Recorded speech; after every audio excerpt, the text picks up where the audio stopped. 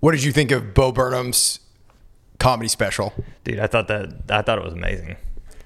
I thought it was too long. I thought it was funny at parts, but it really wasn't a funny special. It wasn't your typical comedy special because there was no audience.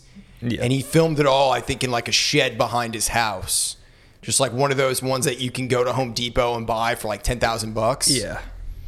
And he did everything in that. The way I see Bo Burnham's like comedy isn't really as comedy. It's not like if you watch Dave Chappelle. And that's the way all of his specials are. Like his earliest specials were more like stand up. Yeah. And then like as he's progressed, it's really just become like art. Yeah, he's morphed into his own thing. I didn't know how I felt about it per se, whether I liked it or disliked it, but it did make me think. Yeah. And that's what I can give credit for. I just thought it was too fucking long. He could have shaved that down to 45 minutes and it would have been really good. There was a couple of things that I liked on it. He had that white woman's Instagram one. Yeah. That was pretty funny. I love that one. It was accurate because in that he was doing all shit that white girls say and do on Instagram. Yeah. He was talking shit and he was calling things out in our culture, but it wasn't mean-spirited. He was just talking about the ugly side of shit. You know what I'm saying? Yeah. Like the internet. The internet. Yeah. I like that internet song. What was it? Apathy's a tragedy and boredom's a crime. Yes. I thought that was really smart. I like the sexting song too. Yeah. Where he texted, it was something like, "Hey baby, I love you. Send a pic of your titties." Yeah. It made me think of Zach. And then she sent him the Ferris wheel emoji and he was like, "What's that mean?" Yeah, it's abstract. Yeah, no, I really did like it because it's kind of more than just like a special, like a stand-up special. It's more of just like a whole art piece. Yeah, I would definitely say that. Because he did everything. He did all the music, all the video editing, all the production, all the lighting. Yeah. And you can tell at certain points in it, because he recorded it over the course of a year, he was in a bad mental place in some of the spots. Like, you can tell he was going down the fucking rabbit hole of his mind. Well, did you watch his last stand-up special? No. Okay, so the end of it ties into this. That room that he's in during that, he's in that at the end of his last one. And he's got, like, clown makeup on. And he's like a sad clown at the end of his last special. And then at the beginning of it, he talks about it and like starts that one song where he talks about how he's coming back. Uh-huh.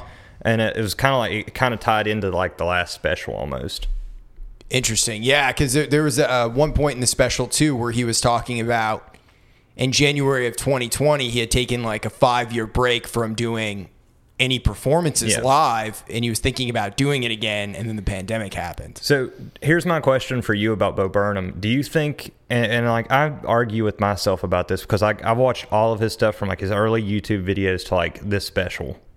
Do you think every single thing he does is planned? Do you think all of that's planned, or do you think like he was like that was real? You know what I'm saying? Like the Joaquin Phoenix thing almost. What do you? I'm still here. Yeah, like I'm still here. I think it's partially planned. I think it's also real. I think he probably did want to kill himself at a certain point. He looked rough at certain points in that. It was real as fuck. I will give it credit for that. Again, I don't know if I liked it or disliked it, but I know that it was real. Yeah. You can definitely tell. And I think that everything that he says in that is all thought out and planned as far as like this is a message I'm trying to convey. Yeah. I did like that he just called certain things out in our culture. Like he called out the pompous white people that are all like, you need to do this because my opinion is important. Like the self-righteousness of all that bullshit, which is something that I really hate. So I related to that. Mm-hmm. He had a song about turning 30, and he didn't know how he was going to feel about it. He's getting old now. He's no longer the youngest person in the room. I relate to that. Mm-hmm. But yeah, there was some things that were very relatable into it. Overall, I would just say, yeah, go watch it. It's worth the watch, but it was too long for me, dude. I hate any long shit. I don't even like long albums. I've never been a fan of The Wall. I like some of the songs off The Wall, but it's just too acidy for me. I'm not into super long shit. I like the song about brand awareness. Yes, that's one of the things I did like about it. Because and it's true because he called out both celebrities and companies. Yeah, Tostino's Pizza Rolls. Yeah. What's your thoughts on blah, blah, blah, blah, blah? Well, it was Bagel Bites. Yeah, Bagel Bites. Yeah, that's what it was. In that all of these companies are taking a moral stance, and they're doing it through celebrities who have people's eye in order to sway the culture, because that's just the way that the wind was blowing. Yeah. But if you drop us in the middle of 1945 Nazi Germany, they would be doing the same shit. You know what I mean? Like they're doing what companies do. Yeah. I've never understood that, really. Like, why does a company have to take a stance on anything? Why can't I just enjoy Bagel Bites for what they are? It's greed, dude. It's corporate greed. But it's kind of selfish because you take these people that think that Bagel Bites actively care about something that they care about, but they're only doing it to get them to buy more of their shit. And I like it was really too a comment on celebrity culture and celebrities feeling like they have to have a say, while meanwhile also be greedy in their own aspect of they're taking a fat check from a company in order to say, hashtag BLM, hashtag pride, whatever it is, which are all good causes. I believe in equality and all that, but I hate these fucking corporations who take a stance. You're telling me that Visa, MasterCard, whoever the fuck it is, gives a fuck, dude? They don't give a fuck, bro. No. They do not give a ounce of a fuck. Maybe the people in their marketing department do, but at the end of the day, all they're really concerned about is their companies keep moving forward and keep growing. Well, I feel like every company and really everybody that has public eye on them is terrified of being canceled. So you make stances like this so that you beat it before it beats you. Well, that's the other thing that he talked about in there. He talked about how when he was a junior in high school, he dressed up as Aladdin for Halloween. And he felt weird about it. And he feels weird about it now, but he also, that was more like satire, tongue in cheek. Like the whole thing is really satire. Yeah. He's clearly an intelligent guy. But yeah, definitely worth the watch. Yeah. Yeah, it was cool. I hope he like still makes stuff. I don't know if he'll go on a tour or anything, but I hope he still makes something in the future. I don't think he will, but I said that last time. An artist is an artist at the end of the day. They got to keep creating. Yeah. And Bo Burnham, he's definitely an artist, whether someone likes him or hates him. Did you watch his YouTube videos back in the day? Yeah, I saw them. I've always thought he was okay. He's clever, but he's never really been my cup of tea. I don't love him the way that other people do. Yeah. Yeah, for sure. Cara's Jam is coming back. The Pros Blue, or I can't even say it. The Pro Blues Jam is coming back on June 27th. Yep. And it's going to be from 3 to 7 at Twin Cakes 2. And I'm super stoked for that. Cara Lippman, of course, of Cara Being Blue. It was a pretty impactful thing that I started going to when I first came to town. So I'm glad it's coming back. I feel like it's really like a back to the basics approach. So I'm eager to get back out there. Yeah, I feel like even when I moved here, I was told about the jam, and that was one of the first things that I did. Like from the first 3 months that we started living together, was I started going to those jams, and it was cool. And I haven't been there since the pandemic, and even since before the pandemic. So it's like I'm pumped to go back there because it's almost been like a year and a half, closer to 2 years since I've been to one. Yeah, same for me. When I first started going out, it was the way that I met Josh Norfleet and Dustin McKee from The Reveal. Yeah.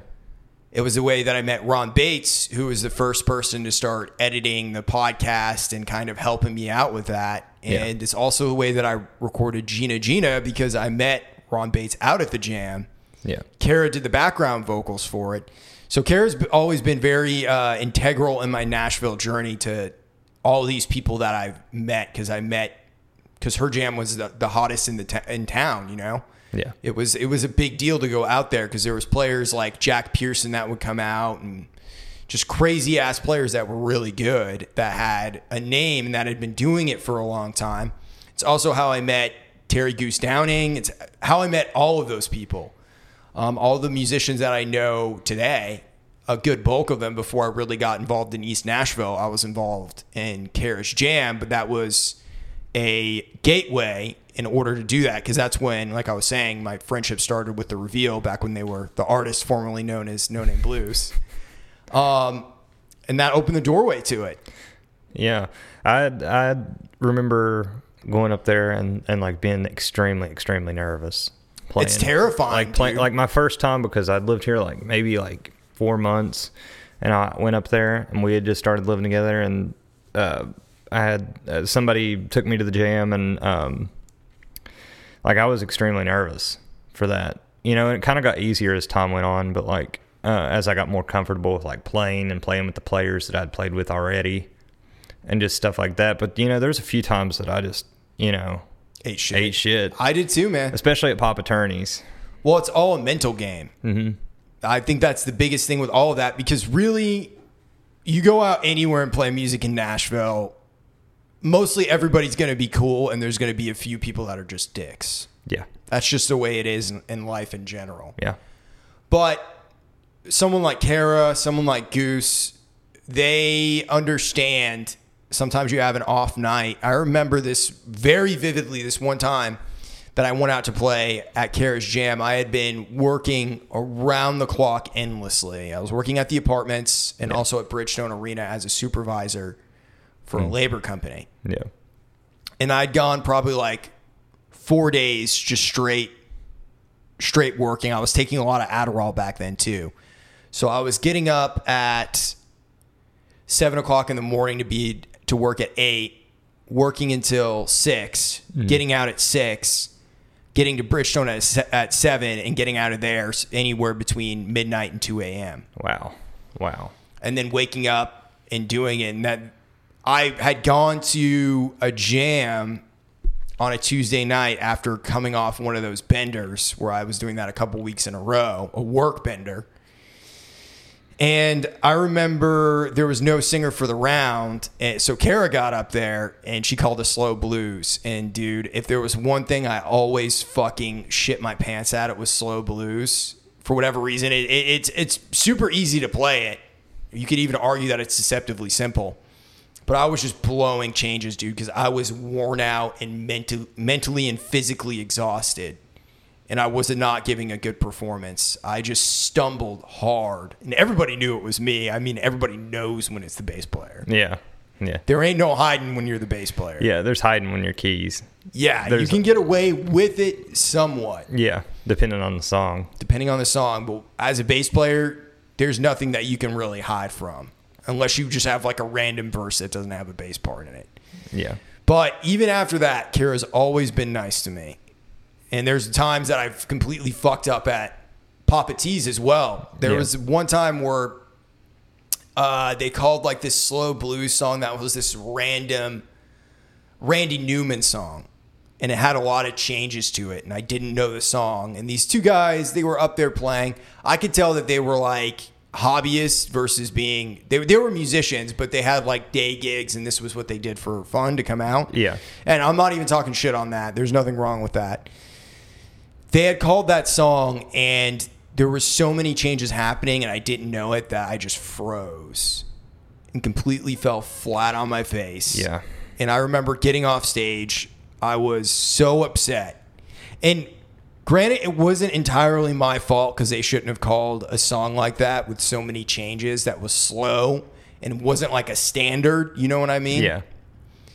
And I remember Goose just looking at me, and he told me I did a good job, and I was like, no, I did not. I didn't say anything, but it was nice of him to say so. He was giving me the encouragement I needed to get going. Yeah. After you completely just fuck it in a situation that's your fault and also not your fault. Yeah. Dude, the first time I went to Pop Attorneys was the worst jam that I've ever been a part of. Like, I completely just dropped the ball. Like, I just I couldn't play anything. I felt like they kept calling in chords that I wasn't comfortable playing in. And what, like key of A flat or some shit? Yeah, like key of A flat and stuff. And we were doing like 12-bar blues and F minor blues. F minor blues, and like I couldn't like all the deadly Millhouse keys. Yeah, I couldn't hang, dude. I couldn't hang. I feel like now I could. I really do feel like now I could. Or at least not fuck it up as much like that. You know what I'm saying? But I was playing with Goose. He was on stage. Yeah. And like that was the first song that we did, and I completely butchered it. And like my whole like from that point, like my head just was not in a good space. You went down in the fucking rabbit hole. I got better as we played a few more songs. Like I got better. Like I ended on a good note, but dude, just like that first song, just absolutely butchering. The first time I'd ever been there, and like I was completely like. What did Goose say to you after? Did he say anything? He was just like, "Good job," and I was. He was nice, right? He was nice about it, dude. But it feels bad. It feels bad when you don't kill it, at least somewhat. Yeah. Like Cara's Jam, like I've ate shit there, but it's not been on that level. They've always it's always been like relatively easy. Yeah. I've always been in groups that have played relatively easy songs. Like 12-bar blues and E. Yeah. But yeah, dude, that's like the biggest thing is like getting over yourself whenever something bad like that happens. Because you can't beat yourself up over it because it's gonna fuck you up. Yeah. Like I used to, for a long time, the only musical thing that I really had going on was the blues jams because I didn't know anybody yet. So I would always get psyched out and get up in my head before I went there, and I didn't trust my abilities yet of playing with such hot players. It was due to insecurity. I didn't understand yet. Mm-hmm. Yeah. And you said something a little bit ago that like I kind of resonated with like work versus life, like keeping it at like both equal. You know what I'm saying? Like making sure that you're doing enough that you can like practice and stuff and still be hot and not overworking yourself. It's a tough balance to find. I mean, we were talking a little bit about that yesterday. We had 2 conversations about it, and it's something that's always been a struggle for me, man. It's hard to say no to money, and it's hard to say no to music stuff. Yeah. And the phase that we're both in, most of the music stuff we're doing is for free. I'm lucky now that most of the music stuff I'm doing for free is the stuff that I'm passionate about and I actually care about. Yeah. So it's learning to strike that balance has always been a challenge for me because I have the tendency to just want to go and not take a break ever. I was convinced in my 20s that I was a machine and I didn't have limitations. Now, as someone who's approaching 30, I understand I have limitations. Yeah, I feel like sometimes I hit that brick wall of limitations. And like recently has been one of those times for sure where I've just been working nonstop and like also trying to keep the realization of like why I'm here. I'm not here to just work myself into the ground. I could do that back in West Virginia. Yeah. If I wanted to work myself into the ground, I would have stayed in West Virginia because it's exactly what I would have done. But I came here to play music, and sometimes, you get caught up just like living life and like working really hard. And like if there's an extra shift, you take it because, whatever. And like, but what kind of advice would you give to somebody that's like, say my age or younger, that's a musician that's, working and trying to make music at the same time? So for one, understand what your limitations are when you hit them. Mm-hmm. When you're getting that feeling of frustration, it's not so much like how satisfied are you, it's how frustrated are you feeling. And if you're feeling anywhere between a 7 or a 10 in frustration, you feel like you're doing too much stuff you don't like and you're not doing enough stuff that you do like. Yeah. You have to take an inventory of what's going on in your life and what you're not liking. A big thing for me was putting limitations on jobs and learning to tell them to fuck off. And I wasn't able to do that until I got fired by the apartments. Yeah. And I realized they didn't give a fuck about me at all. Yeah. Jobs don't care. I mean, there's different degrees of jobs too. But for the most part, if someone's willing to actually teach you something about life and you're not making a lot of money at working, choose that option over anything. If you feel a connection to the person and they can tell that you're young and smart and they want to see you succeed. Yeah. Versus just using you. Mm-hmm. And there's even a sliding scale within that too, which is something we've been talking about. So yeah, just taking inventory of where you're at, understanding when you're feeling something physically, emotionally, or spiritually, taking note of that and paying attention to what it is, whether it's positive or negative. Because no one talks about how great things are going and what they were doing when things were going great. But there's steps and actions you have to take in order to maintain the machine. Yeah. The machine of life, the machine of your body. Got to have oil. Yeah. The machine of your spirit. Yeah. There's certain things you need to do for each of those to keep things lubricated and moving, because the parts will break down if it starts running dry. Yeah. Sometimes you shoot a rod and you break down, There's absolutely there's some times, dude, when you come to realization of like the things that you're doing are not okay and you need to change like some stuff in your life so that you have more time to do things that you want to do. That's like a hard realization, like, oh, I haven't had a day off in 3 weeks, or, it's time I should like say something or do something.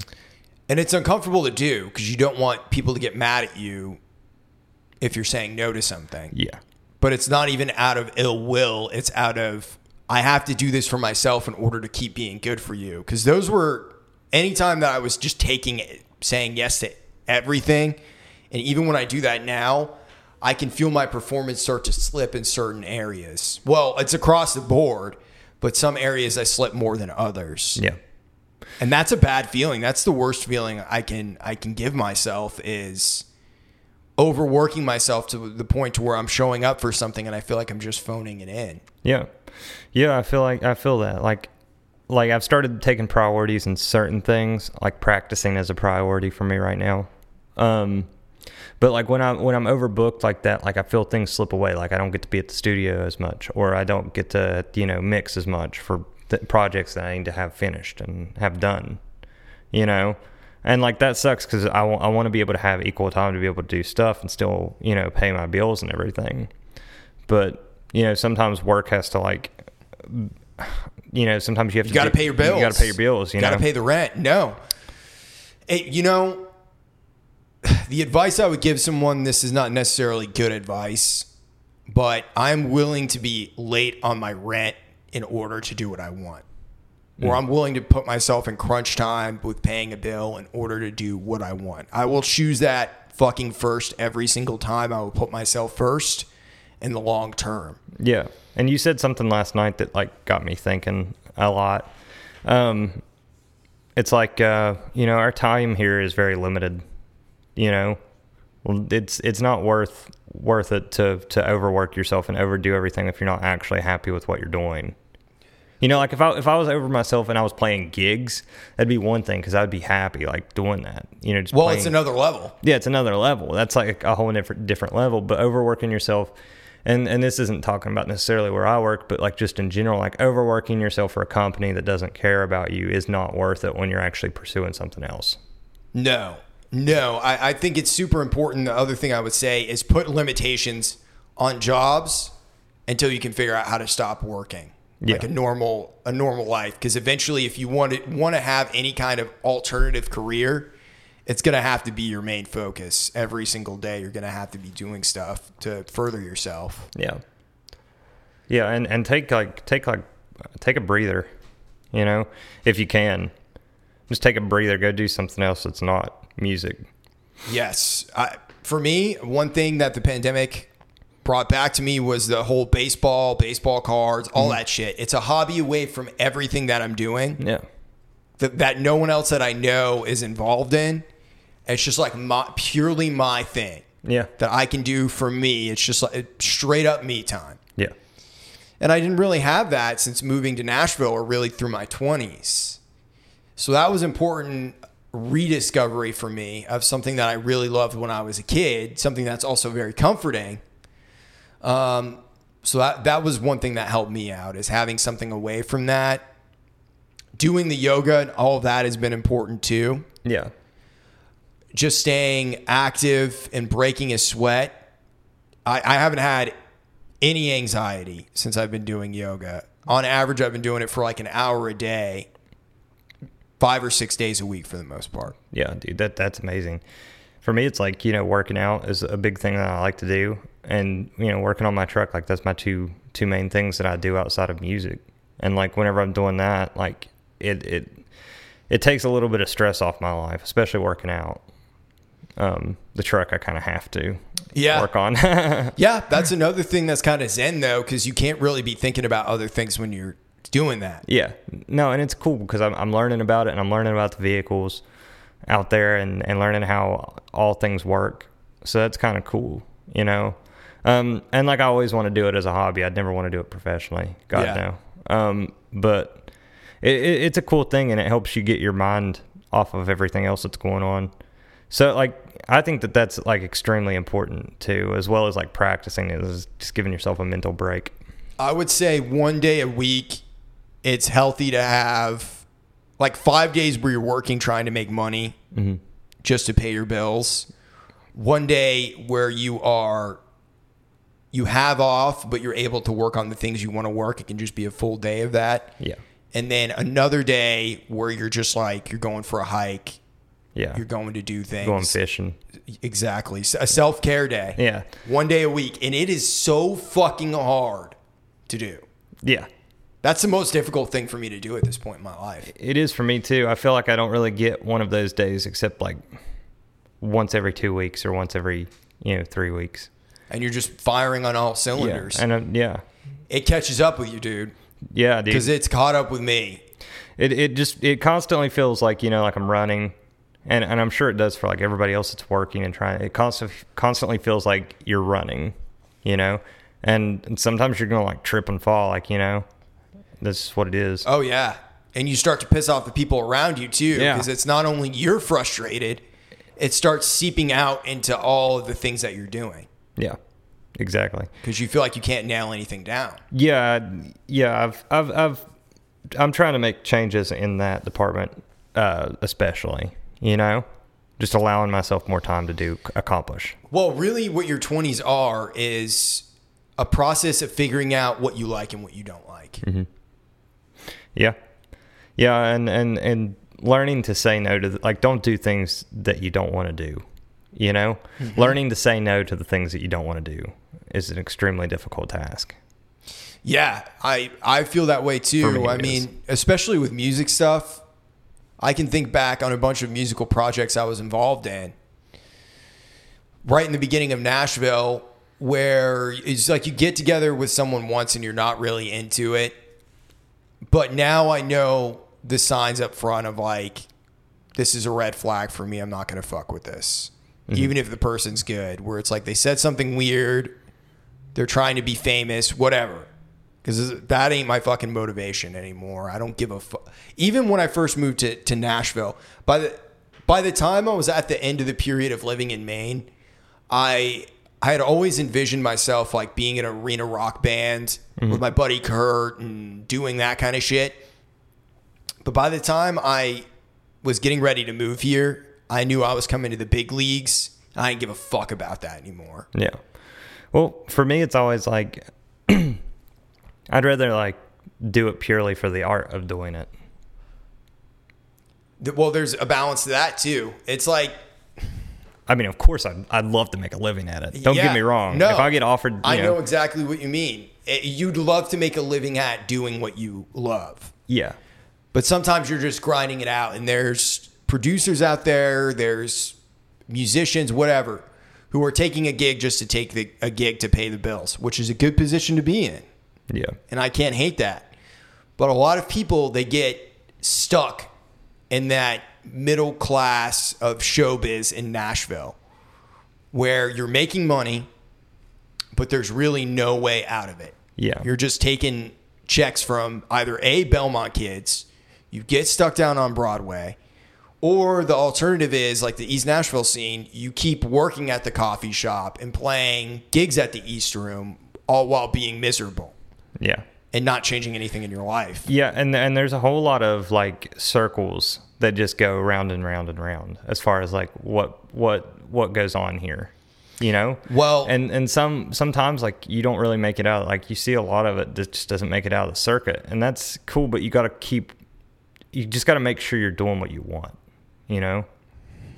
For sure. Yeah, it's all about practice, and it's not even about practice musically. So much of the music game is just mental, dude. Yeah.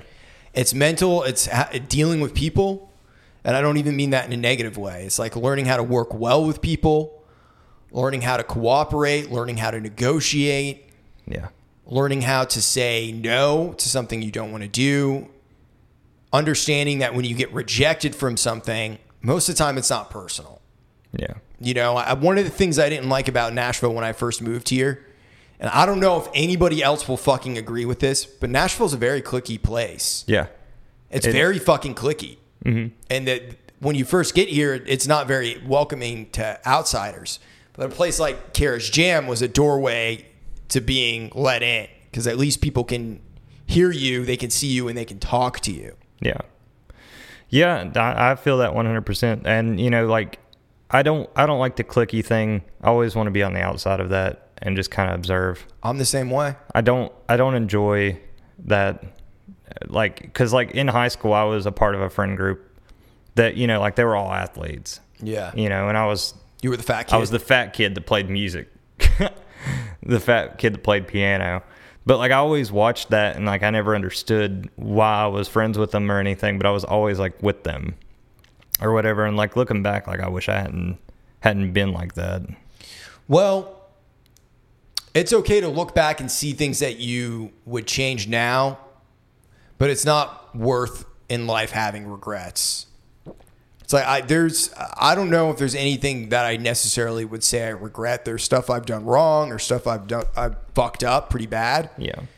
But nothing really that I can even say I wish I hadn't have done that. I know there's things I could have done better. Yeah. But that's just the nature of life. Well, I mean, it'll teach you something when you do something that you don't like, you know. It'll teach you something. Or someone does something that you don't like. Yeah. And it's just the way that they do things. It's like whether it's a band leader or a girl you're dating, whatever it is. Yeah. You start to figure it out, and sometimes you don't necessarily know right away. Yeah. Well, a lot of it has to do with like different personality types too, and what you're able to work with and what you're able to not work with. Mm-hmm. You know, like there's some people I know that I just couldn't work with and be in a comfortable setting where, you know, like artistic ideas could come out. Well, take you and me, for instance. We've had to learn how to work together well, and it's always something that's going to grow and change, but we've learned for the most part how to do it now and how to maintain the machine. Yeah. And still be friends. And still like hanging out. Yeah. Dude, it's very rare. It's very rare that something like that happens too. Especially when you live together, dude. Yeah. Because we live together. Yeah. And I've had a lot of roommates, and you are by far out of all the people that I lived with prior, you know, when we lived on Stratford, all the other roommates throughout my 20s, you're the only one that I've liked and wanted to hang out with and vibed with. Yeah. It's definitely interesting because I don't feel like if I had different roommates, I could do that. You know, and I've always been told that like you'll grow to hate your roommates or whatever, but it's like I don't really hate anything about, you know, living with you. So it's like, I don't know. But it's a rare situation, and I feel very fortunate for it. You got lucky up front. Yeah. Well, I experienced, yeah. I mean, we had some shit we had to deal with, but you see what I'm saying, though? Yeah. That was the worst living situation I was in when we were on Stratford, by far. By fucking far. We talked about that in a previous episode. That says a lot about one of your past roommates. Yeah. You know what I'm talking? Yeah. So to go down that, when we were talking about Stratford, not only did fuckface I overdosed on laced weed with cocaine, but he also had a crackhead meth head brother. Yeah. and it was not a good situation. It was not. Dude, thinking back to that, do you consider that worse than that one roommate that used to go through your stuff and all that? Yes, by far. Dude, that's the funniest story. But like, yeah, dude, that was a rough situation. That dude came screaming at me up at that. I was just trying to wash my truck. Well, he would show up at our house at like 5 a.m. on a Sunday and be like, hey, is fuckface home? And he would be knocking on the door. Yeah. And it's just like, dude, fuck off. It is Sunday morning, and you could tell he was up all night. I feel bad for him. Yeah. Dude, don't get me wrong. Yeah. He has a sweet soul. Yeah. But nobody wants a fucking crackhead at their house. And they would fight and they would argue out on the front lawn and all this weird shit. There was a period of time where he didn't have a job, where he was day drinking on our couch. Like a homeless man. Well, he was straight up. He was homeless. Yeah, dude, it was rough. I did feel bad for him. I did. But it was like, that was just not okay. None of it was. That's just like another thing. Like I imagine that situation. I think about this sometimes. What if I had went through that and I hadn't had a roommate I liked? You would have been in the situation I was in throughout my entire 20s. So after that roommate that I had, so basically when I first moved to town, I'll go into this. I had a gay roommate, which I didn't think was any big deal. It wasn't. You know, I'm an open-minded person. But the thing was, he was crazy. He was a crazy person. And sometimes, you know, I would bring girls over to the house or whatever, and he would get kind of weird and jealous about it. Yeah, that's odd. Like, he would make little comments, and he would say things about it. And he would always just make weird sexual comments to me. He tried touching me a few times. And this is not something in our society and our culture that we want to talk about. Men get sexually harassed too. Yeah. And if it's from a gay man, which again, I have nothing against gay people at all, but if it's from a gay man, like, it's still a man. You know what I mean? Like, all the beefs that women have with men, if they are gay and like that, then they're crazy like that, then their targets are other men. Yeah. You know what I'm saying? Yeah. This was like the dude that used to search through your stuff, right? Well, he searched through all of my stuff. This was after I had a friend stay over for the weekend that was from Maine. She was just passing through. Nothing had gone on. We were just friends. But he had gone through my room. She had written me like this nice note and left it on the table. And I put it, I left it out in my room, like on my desk. And I had a bunch of dirty clothes everywhere. My room was a mess. This is when I was working at a freight brokerage company. So I had like a 9 to 5. I came home one day and he had gone through my entire room and cleaned it, as well as washed my clothes. That's weird, dude. That's weird. So, prior to this, like, his kind of behavior, it just makes me assume that he jerked off into my underwear 9 times.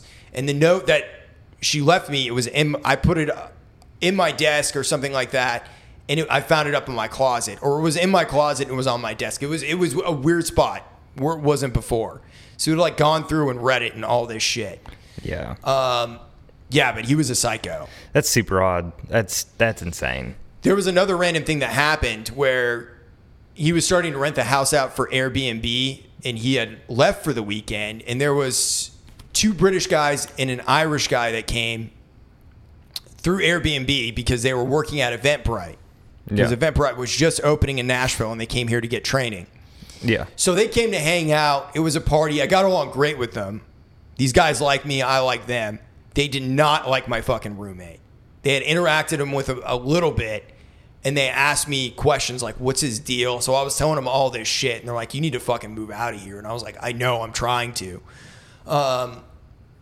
Yeah, it was a fucking bizarro situation. Yeah, that's wild. I was there for maybe 6 months, and that's when I got my own apartment on Lebanon Pike, which was the apartment fucking job. Yeah. In that whole situation. Yeah. So my fucking 20s was just chaotic situation after chaotic situation. And then after the apartments was the Stratford situation. Yeah, which went on for a while for you. Went on for a while. There was times it was manageable. There was times it wasn't. Yeah. But yeah, it was a pretty big lesson for me. Yeah, my very first roommate situation like ended poorly Well, that Stratford House situation ended poorly for the most part. We made it out, but like... We made it out, and we broke even from that situation.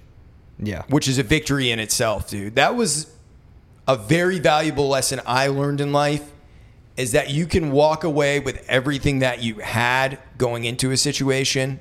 That's a victory sometimes. You don't always need to have a victory where you have this big, glorious win and you're able to tell the person off and all this shit. Yeah. I learned that from the apartment jobs of when I got fired from there, and I was going to potentially be homeless because I was living at this place, but the Stratford situation opened up because of my friend Ryan was moving away. Yeah. All this shit. Yeah. So I did the Stratford House on a whim. Like, that was just straight up on a whim. I did it on a whim too. It was like a 2-week thing for me. Yeah, like I didn't need to at the time, I guess, because I was living with Vic, and I could have lived there longer. But because I was at Sam Ash, I was just like, you needed to leave the nest. Yeah, I was like, sure, I felt like it was time for me to actually live in a house with adults, not like have a roommate situation, not live, because Vic and them, they're like my parents, Yeah. So it was cool. It was cool to actually be on my own in a way. Have you listened to the new Black Keys album yet? I listened to it a little bit.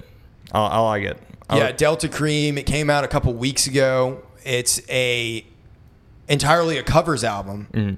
It was recorded here in Nashville at Easy Eye Sound over on 8th Avenue. Yeah. Which is Dan Auerbach's studio.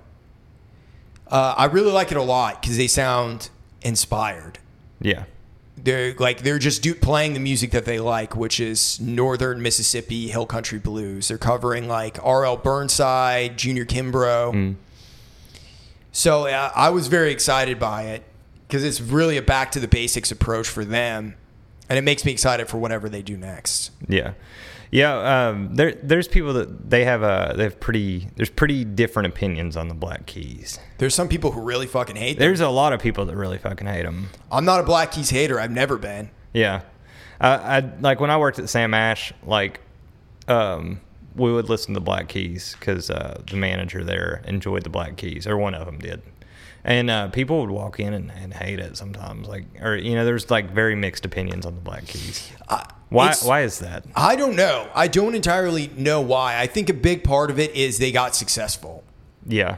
Because for a long time, they didn't hit it big until Brothers, which was their 6th fucking album or something crazy like that. Yeah. So I think a lot of people, they were like the cool underground indie band that Pitchfork would review. Yeah. So they had a lot of street cred, and then all of a sudden they have a hit on the radio, which they never really been played on the radio before, on modern rock stations. Mm-hmm. Started working with Danger Mouse, did El Camino, got featured in a bunch of car commercials. So people say they sold out, but I'm not a hater when it comes to that. I get it. It is so fucking hard to do this. Yeah, it kind of sucks, dude. If you stay like an underground band and you're making stuff and a lot of people dig you and you have a lot of supporters, and then you blow up and everybody automatically thinks that you sold out, Yeah, but you have all these new fans who are just discovering you for the first time. Yeah, I don't necessarily think it's selling out. I'm gonna make a bold statement, dude. I like Weezer, and a lot of people feel the same way. They feel like they sold out too. Yeah, I like Weezer too, definitely.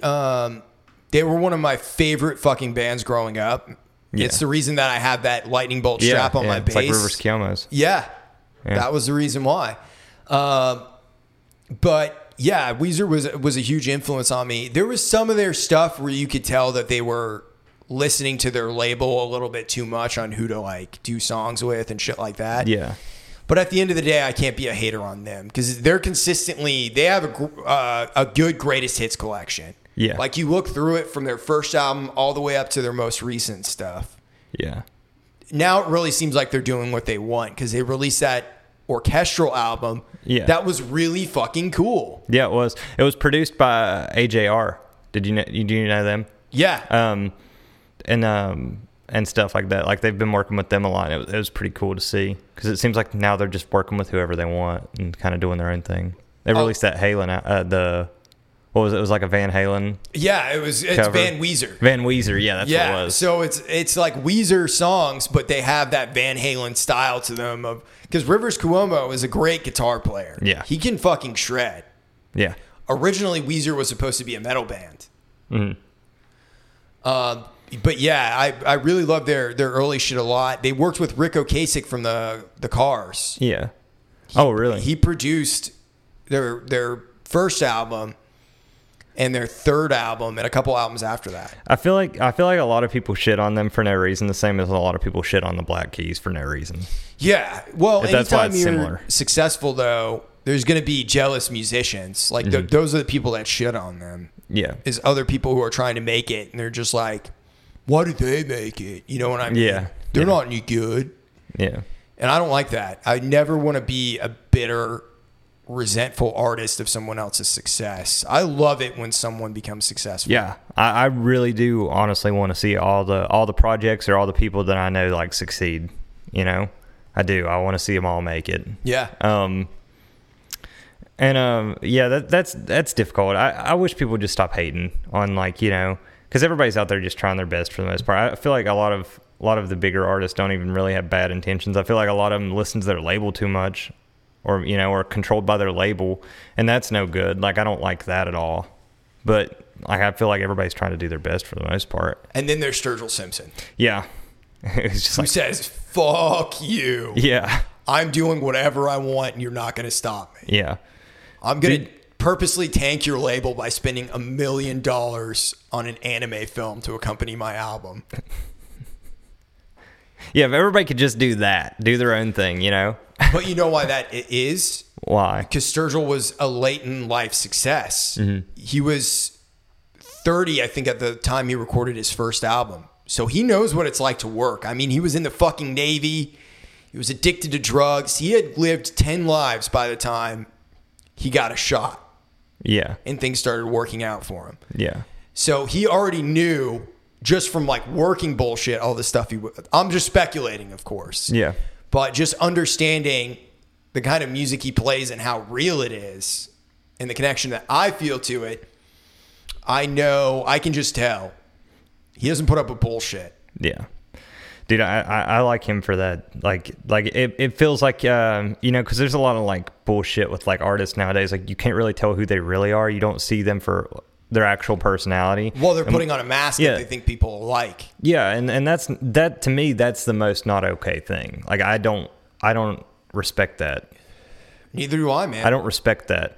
I respect people that are upfront with like who they are, like Sturgill and Tyler and all them, you know, that are pretty real with like their thoughts about things and who they actually are, versus like, you know, everybody that's so big that they just have a mask of like who, you know, you never actually see who they really are. There's no connection there. The true Nashville and Tennessee tradition, though. Mm-hmm. You think about Waylon Jennings, Johnny Cash, Merle Haggard, Willie Nelson. Yeah. They were hated by Music Row. Yeah. They were not fans of them, and all of those artists hated the labels. Yeah. They did not like the industry. I mean, Waylon and Willie, they moved to Austin to get away from it. And that's when they grew out their hair and had beards and became the outlaws of countries when they did that. The Highwaymen. Yeah. Yeah. I mean, Willie openly talks about, you know, him not liking Nashville at all. Lucas Nelson comes here pretty often and does stuff, but like Willie does not. He does not fuck with this place, and he doesn't fuck with the Opry. You see, have you ever seen an early video of Willie Nelson playing at the Opry? Yeah. Where his hair is cut like mine and he's completely clean shaven? Yeah. Yeah, I've seen that. It's bizarre to see. It is, dude. It's weird to not see him, you know, with the long hair and the beard and the bandana. Mm-hmm. Seeing him in concert was surreal, dude. It was so cool. Was he good? Oh yeah, he was great. It was like going to like Disney World and seeing like, you know, like Mickey Mouse standing in front of you. It's like Willie Nelson's like right there. It was super cool. But yeah, dude, and like you like before I got to Nashville and stuff, I always wondered like, why do people hate labels? I didn't understand it. And then I moved here. And then you understand. And now I understand. Because they don't give a fuck, dude. They are corporations at the end of the day, and they are going to bankrupt an artist and fuck them over and keep them indebted and keep them on the road, keep them working until the day that they die. Yeah. And after they die, they're going to grind out every fucking penny that they can out of them. Like, look at anybody. Look, Michael Jackson's a great example of that. Mm-hmm. I mean, he was a pedophile, but he's still a good example. But arguably, you could say what killed him was the lifestyle that he lived. And I mean, he is a once in every, like, 5 generation kind of a talent. The world never experienced a Michael Jackson before he came. Yeah. But this guy was so tortured that he was having to go under anesthesia every night just to go to sleep. And that's what killed him. Yeah. That's dark, dude. That is dark. That's a lot of demons. Yeah. I don't wish that on anyone. No. And that whole thing, like, I don't ever want to be on any sort of that level or even close to it. You don't want to be a pedophile? No, I'm talking about fame. Oh. Talking about fame. I'm talking about being that, like that kind of life. Like, I don't ever want that. We're at an amazing benefit for the first time in history where we are in control of our destinies as artists. Yeah. We don't have to rely on anyone else. Yeah. There are moving parts and pieces, of course, when you think about the music thing, Spotify, YouTube, all that stuff. But at the end of the day, you just have to be street smart and understand what it is you want to do. For me, it's way more important to stay independent and run my own shit. Yeah. That's all I want to do is be the pilot of my own ship. I don't want to fuck with anyone else. I don't want to join someone else's ship. Mm-hmm. Because I understand what the implications of it are. Yeah. I've seen it happen to people, either friends or any of that, where it's like they feel like they can't say a certain thing or voice their opinions on something. And that ain't for fucking me, dude. I just got to be real. And I got to say what I'm thinking and what I'm feeling. That's the most important thing. For sure. Is being able to voice your own opinion, actually be in an artistic environment where you can let ideas happen. If you're around somebody constantly that you can't do that with, then you shouldn't be around them. Yeah. Like, that's just the way it is. Yeah. You know? Fuck that. Life's too short. Like, same goes with girls. If you're in a relationship where you can't say shit because she's going to get offended, fucking leave her, dude. Yeah. You know? Well, yeah, there's a certain element of that too. You know, I think when it comes to dating, you have to, again, you just have to decide what you want and what you don't want. I put up with too much bullshit in dating terms of women who just wanted to try and change me. Yeah. And a shit leopard doesn't change its shit spots. That's true. And we'll leave it at that. Thank you for listening. We'll be back next week.